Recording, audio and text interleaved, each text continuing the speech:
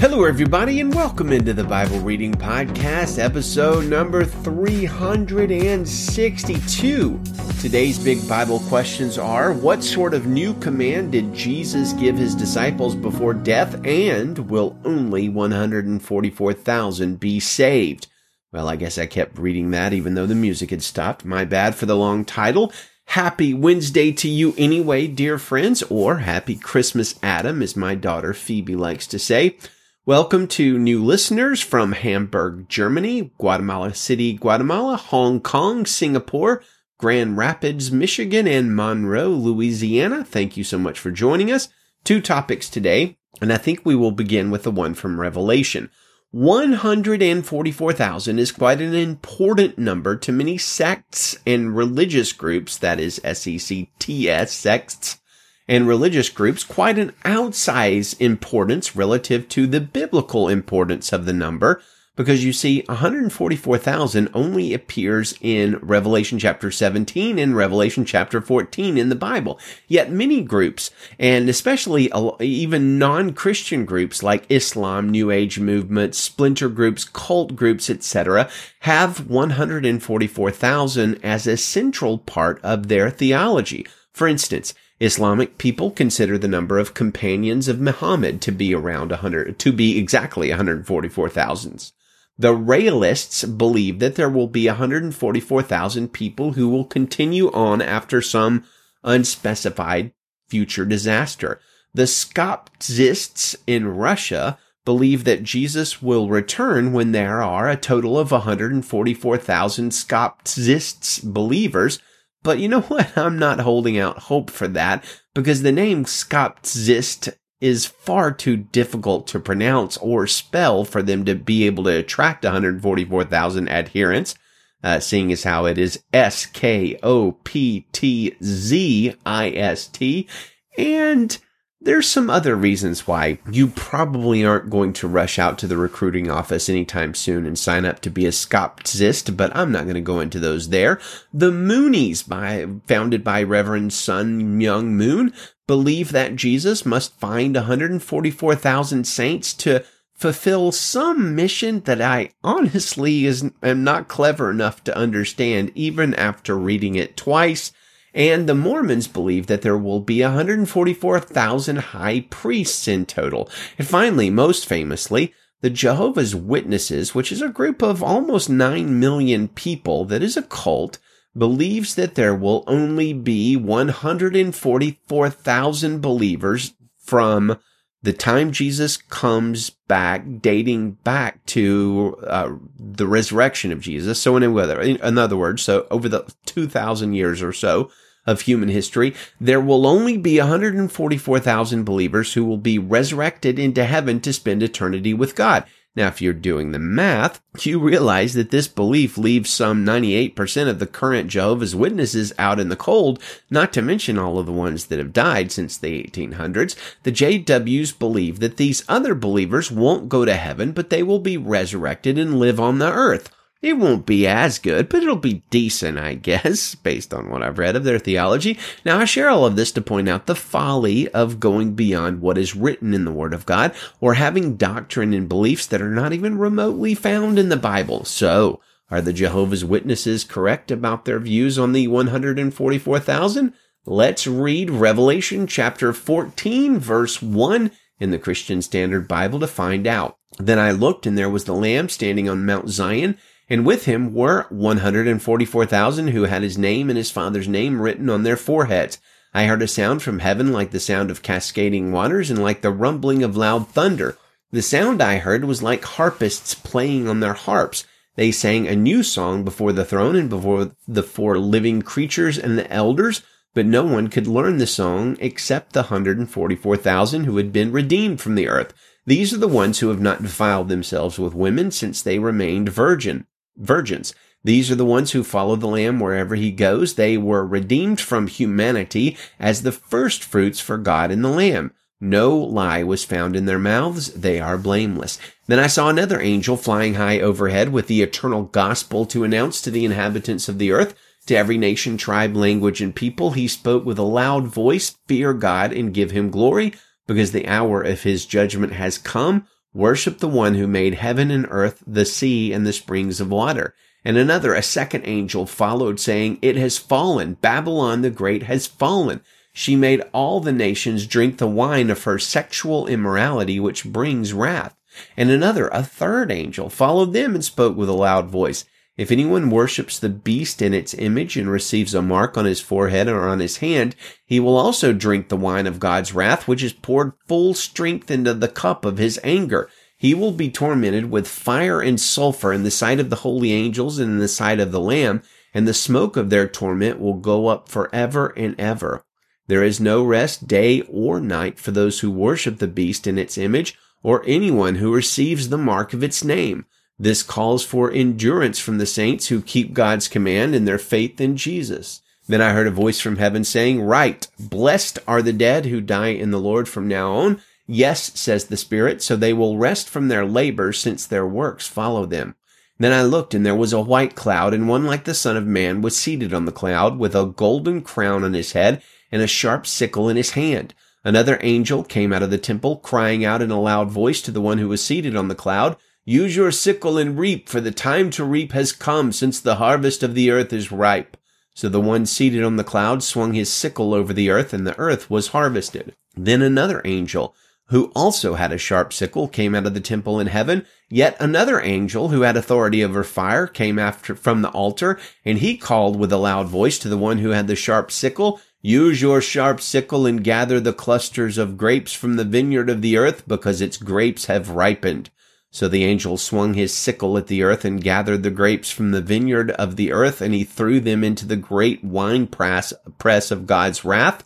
Then the press was trampled outside the city, and blood flowed out of the press up to the horses' bridles for about 180 miles.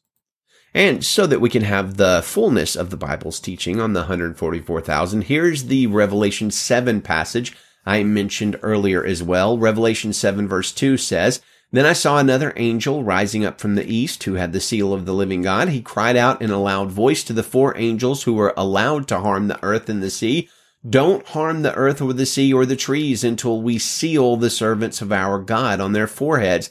And I heard the number of the sealed, 144,000 sealed from every tribe of the Israelites. And by the way, that's 12,000 sealed from each tribe, if you keep reading. So what do we learn in Scripture about this group of 144,000 people? Well, we learn a few things. Number one, they are 12,000 from each of the 12 tribes of Israel. Now, this would seem to rule out most American Jehovah's Witnesses, including the founder, Charles Tatsi Russell, who was born in Allegheny, Pennsylvania, which is not in Israel, in case you were wondering. His parents were Scotch-Irish, which is also not Israel. Number two, we learned that the 144,000 stand with Jesus on Mount Zion and have his name and his father's name written on their foreheads. Number three, we learned that they were the only ones able to learn the song from heaven that John hears when he is watching the scene unfold. And interestingly enough, it appears that the 144,000 are actually on earth at this point, not in heaven. Number four, we learned that the 144,000 are virgins, which again rules out many Jehovah's Witnesses from being in this elite group, including possibly the founder, who was married for almost 20 years before his wife separated from him, claiming mental cruelty.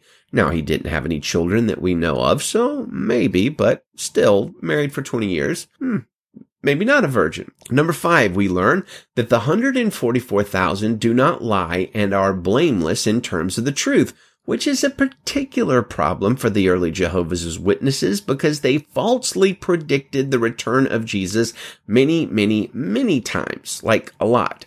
Now, where the rest of the beliefs about the 144,000 that some of these splinter groups hold is a bit of a mystery because the Bible just says so little about this group of people beyond what we just talked about.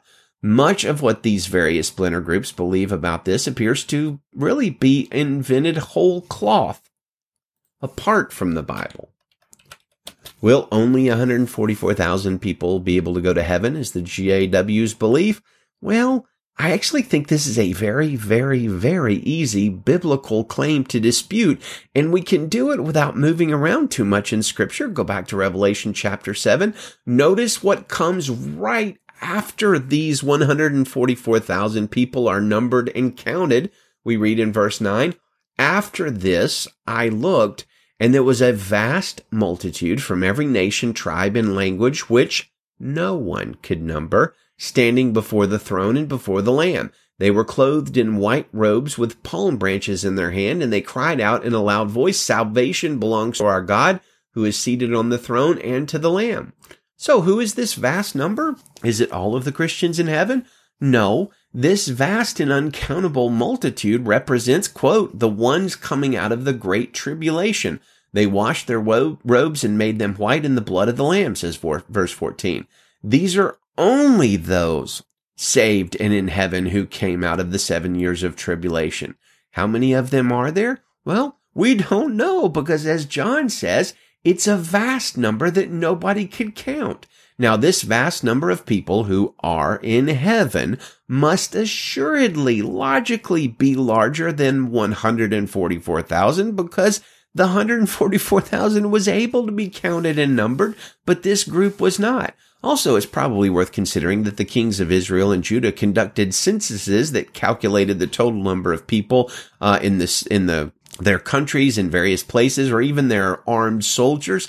And multiple times they did a census and came up with over 1 million people. So the point being there, that the claim that only 144,000 will be in heaven is very easily contradicted by the vast, uncountable multitude of Revelation 7:9, which has to be over a couple of million, because people were able to count to over a couple of million back in that time. So, of greater spiritual import, let's turn to our John 13 passage. Not that the Revelation passage was unimportant, but the discussion about the 144,000, probably not the most important truth you're going to hear this year. At least I hope it's not. But we are going to hear an important truth in John 13, where Jesus gives his disciples a new command. So what is this new command? Well, let's go read. John chapter 13, verse 1. Before the Passover festival, Jesus knew that his hour had come to depart from this world to the Father. Having loved his own who are in the world, he loved them to the end. Now, when it was time for supper, the devil had already put it into the heart of Judas, Simon Iscariot's son, to betray him. Jesus knew that the Father had given everything into his hands, that he had come from God, and that he was going back to God. So he got up from supper, laid aside his outer clothing, took a towel, and tied it around himself. Next, he poured water into a basin and began to wash his disciples' feet and to dry them with a towel tied around him. He came to Simon Peter, who asked him, "Lord, are you going to wash my feet?" And Jesus answered him, "What I'm doing you don't realize now, but afterward you will understand." "You will never wash my feet," Peter said, and Jesus replied, "If I don't wash you, you have no part with me." Simon Peter said to him, "Lord, then not only my feet, but also my hands and my head." "One who is bathed," Jesus told him, "doesn't need to wash anything except his feet, but he is completely clean. You are clean, but not all of you." For he knew who would betray him. This is why he said, "Not all of you are clean." When Jesus had washed their feet and put on his outer clothing, he reclined again and said to them, "Do you know what I have done for you? You call me teacher and Lord, and you're speaking rightly, since that is what I am. So if I, your Lord and teacher, have washed your feet, you also ought to wash one another's feet. For I have given you an example that you also should do just as I have done for you. Truly I tell you, a servant is not greater than his master, and a messenger is not greater than the one who sent him. If you know these things, you are blessed if you do them." I'm not speaking about all of you. I know those I have chosen, but the scripture must be fulfilled. The one who eats my bread has raised his heel against me. I am telling you now before it happens, so that when it does happen, you will believe that I am he. Truly I tell you, whoever receives anyone I send receives me, and the one who receives me receives him who sent me. When Jesus had said this, he was troubled in his spirit and testified, "Truly I tell you, one of you will betray me." And the disciples started looking at one another, uncertain which one he was speaking about. One of his disciples, the one Jesus loved, was reclining close beside Jesus, and Simon Peter motioned to him to find out who it was he was talking about. So he leaned back against Jesus and asked him, "Lord, who is it?" Jesus replied, "He's the one I give the piece of bread to after I have dipped it." And when he dipped the bread, he gave it to Judas, and Simon Iscariot's son. After Judas ate the piece of bread, Satan entered him. So Jesus told him, "What you're doing, do quickly." None of those reclining at the table knew why he said this to him. Since Judas kept the money bag, some thought that Jesus was telling him, "Buy what you need for the festival," or that he should give something to the poor. After receiving the piece of bread, he immediately left, and it was night. When he had left, Jesus said, "Now the Son of Man is glorified, and God is glorified in him. If God is glorified in him, God will also glorify him in himself, and will glorify him at once. Little children, I am with you a little while longer. You will look for me, just as I told the Jews, so now I tell you, where I am going, you cannot come. I give you a new command. Love one another. Just as I have loved you, you are also to love one another. By this everyone will know that you are my disciples, if you love one another." "Lord," Simon Peter said to him, "where are you going?" And Jesus answered, "Where I am going, you cannot follow me now, but you will follow later." "Lord," Peter asked, "why can't I follow you now? I will lay down my life for you." Jesus replied, "Will you lay down your life for me? Truly I tell you, a rooster will not crow until you have denied me 3 times. So tonight in the prep for this episode, while I was reading through the scriptures before writing the episode and recording, I kind of noticed that new part of John 13. Not for the first time, but I noticed it in a deep way for the first time. It stood out to me. How can love one another be a new command to Jesus' disciples? Now, I guess he specifically had not told them prior to this, all right, you guys love each other, but he's told them, and I'm sure he's told other people multiple times, he's told them to love their neighbor as themselves, and he told them who their neighbor is, basically everybody that has a need that comes across their path. So is this command new because he's telling them to love each other? I guess that's possible. I do find it interesting, though, that John, writing in the epistles of 1 John and 2 John, I think, might have been 3 John, but 2 times, he says that the command to love each other, or the command to love your brothers and sisters, is not a new command, but an old command that they had since the beginning. I guess it's possible that John is referring to the beginning as the beginning of the church, but I actually think something different might be happening here. There is something in Jesus' command that really is new, brand new for his disciples, and we see it like in the second part of that command where Jesus says, just as I have loved you, you are also to love one another. The new command, in my view, I think, is not merely to love one another, that's great, but to love each other just as I have loved you. That is revolutionary, and it really is new, and it had to have been mind-blowing for the disciples. Now, the reason I believe this is because of the foot washing episode we read earlier in John 13. Consider how this episode of foot washing begins, how John introduces it. He says in verse 1, before the Passover festival, Jesus knew that his hour had come to depart from the world. Having loved his own who are in the world, he loved them to the end.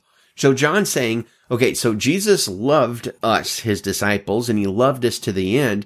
And then right after this, it's the foot washing. So I think John is saying this is one of the ways and the way how Jesus loved us. And then notice how after Jesus washes the feet of the disciples, which you got to understand would be incredibly unexpected.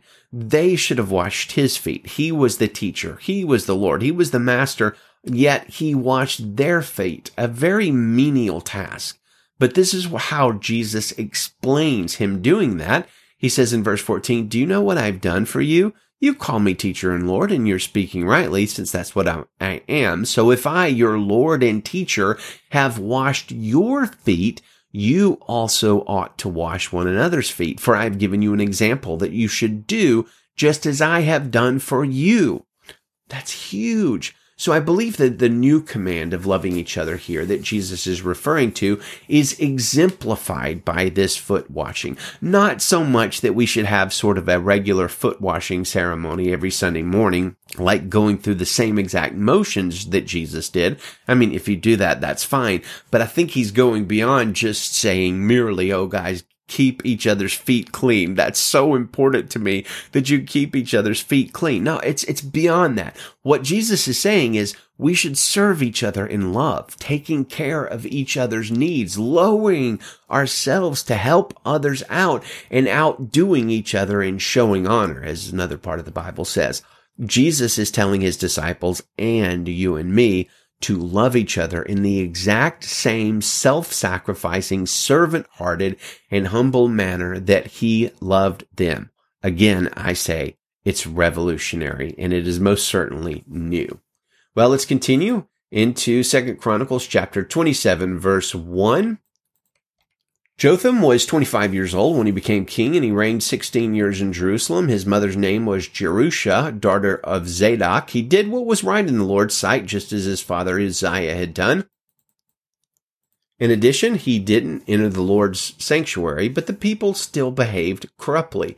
Jotham built the upper gate of the Lord's temple, and he built extensively on the wall of Ophel. He also built cities in the hill country of Judah and fortresses and towers in the forest. He waged war against the king of the Ammonites. He overpowered the Ammonites. In that year, they gave him 7,500 pounds of silver, 6,000 bushels of wheat, and 60,000 bushels of barley. They paid him the same in the second and third year, so Jotham strengthened his position because he did not waver in obeying the Lord his God. Let's read that again. So Jotham strengthened his position because he did not waver in obeying the Lord his God. As for the rest of the events of Jotham's reign, along with all his wars and his ways, note that they are written in the book of the kings of Israel and Judah. He was 25 years old when he became king, and he reigned 16 years in Jerusalem. Jotham rested with his ancestors and was buried in the city of David. His son Ahaz became king in his place. Ahaz was 20 years old when he became king, and he reigned 16 years in Jerusalem. He did not do what was right in the Lord's sight like his ancestor David, for he walked in the ways of the kings of Israel and made cast images of the Baals. He burned incense in Ben-Hinnom Valley and burned his children in the fire, imitating the detestable practices of the nations the Lord had dispossessed before the Israelites. He sacrificed and burned incense on the high places, on the hills, and under every green tree. So the Lord his God handed Ahaz over to the king of Aram. He attacked him and took many captives to Damascus. Ahaz was also handed over to the king of Israel, who struck him with great force. Pekah, son of Remaliah, killed 120,000 in Judah in one day, all brave men, because they had abandoned the Lord God of their ancestors. An Ephraimite warrior named Zikri killed the king's son Maaseiah, Azrikam, governor of the palace, and Elkanah, who was second to the king. Then the Israelites took 200,000 captives from their brothers, women, sons, and daughters. They also took a great deal of plunder from them and brought it to Samaria. A prophet of the Lord named Oded was there. He went out to meet the army that came to Samaria and said to them, "Look, the Lord God of your ancestors handed them over to you because of his wrath against Judah, but you slaughtered them in a rage that has reached heaven. Now you plan to reduce the people of Judah and Jerusalem, male and female, to slavery. Are you not also guilty before the Lord your God? Listen to me and return the captives you took from your brothers, for the Lord's burning anger is on you." So some men who were leaders of the Ephraimites, Azariah, son of Jehohanan, Berechiah, son of Meshillemoth, Jehezekiah, son of Shallum, and Amasa, son of Hadlai, stood in opposition to those coming from the war. They said to them, "You must not bring the captives here, for you plan to bring guilt on us from the Lord to add to our sins and our guilt, for we have much guilt, and burning anger is on Israel." The army left the captives and the plunder in the presence of the officers and the congregation. Then the men who were designated by name took charge of the captives and provided clothes for their naked ones from the plunder. They clothed them, gave them sandals, food, and drink, dressed their wounds, and provided donkeys for all the feeble. The Israelites brought them to Jericho, the city of palms, among their brothers. Then they returned to Samaria. At that time, King Ahaz asked the king of Assyria for help. The Edomites came again, attacked Judah, and took captives. The Philistines also raided the cities of the Judean foothills and the Negev of Judah. They captured and occupied Beth Shemesh, Ajalon, and Gederoth, as well as Soko, Timnah, and Gimzo with their surrounding villages. For the Lord humbled Judah because of King Ahaz of Judah, who threw off restraint in Judah and was unfaithful to the Lord. Then King Tiglath-Pileser of Assyria came against Ahaz. He oppressed him and did not give him support. Although Ahaz plundered the Lord's temple and the palace of the king and of the rulers and gave the plunder to the king of Assyria, it did not help him. At the time of his distress, King Ahaz himself became more unfaithful to the Lord. He sacrificed to the gods of Damascus, which had defeated him, and he said, "Since the gods of the king of Aram are helping them, I will sacrifice to them so they will help me." But they were the downfall of him and of all Israel. Then Ahaz gathered up the utensils of God's temple, cut them into pieces, shut the doors of the Lord's temple, and made himself altars on every street corner in Jerusalem. He made high places in every city of Judah to offer incense to other gods, and he angered the Lord, the God of his ancestors. As for the rest of his deeds and all his ways, from beginning to end, they are written in the book of the kings of Judah and Israel. Ahaz rested with his ancestors and was buried in the city in Jerusalem, but they did not bring him into the tombs of the kings of Israel.